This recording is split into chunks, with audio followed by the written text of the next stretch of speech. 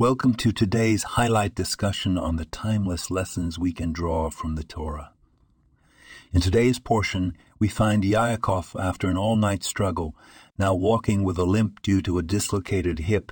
Despite his pain, the sun rises for him, symbolizing a new beginning and healing. In memory of this event, we abstain from eating the sciatic nerve, a reminder of the struggle and the endurance of spirit. As we delve deeper, we encounter Yaakov's complex relationships. In his interactions with his wives and children, we see a man wrestling with his roles and responsibilities. And then there's the moment with his brother Esau, where deep emotions are stirred and genuine compassion breaks through years of animosity. When the Torah places dots above words, it's an invitation to look beyond the surface, to find the deeper messages hidden within the text.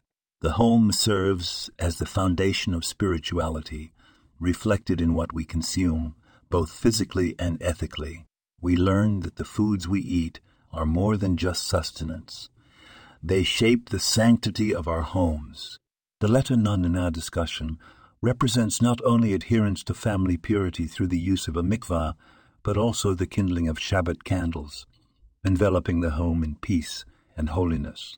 It is through these practices that we are blessed with extraordinary offspring, living links to a future built on the bedrock of our most cherished values. Thank you for joining this brief exploration of the profound wisdom embedded in our tradition. This podcast was produced and sponsored by Daniel Aronoff.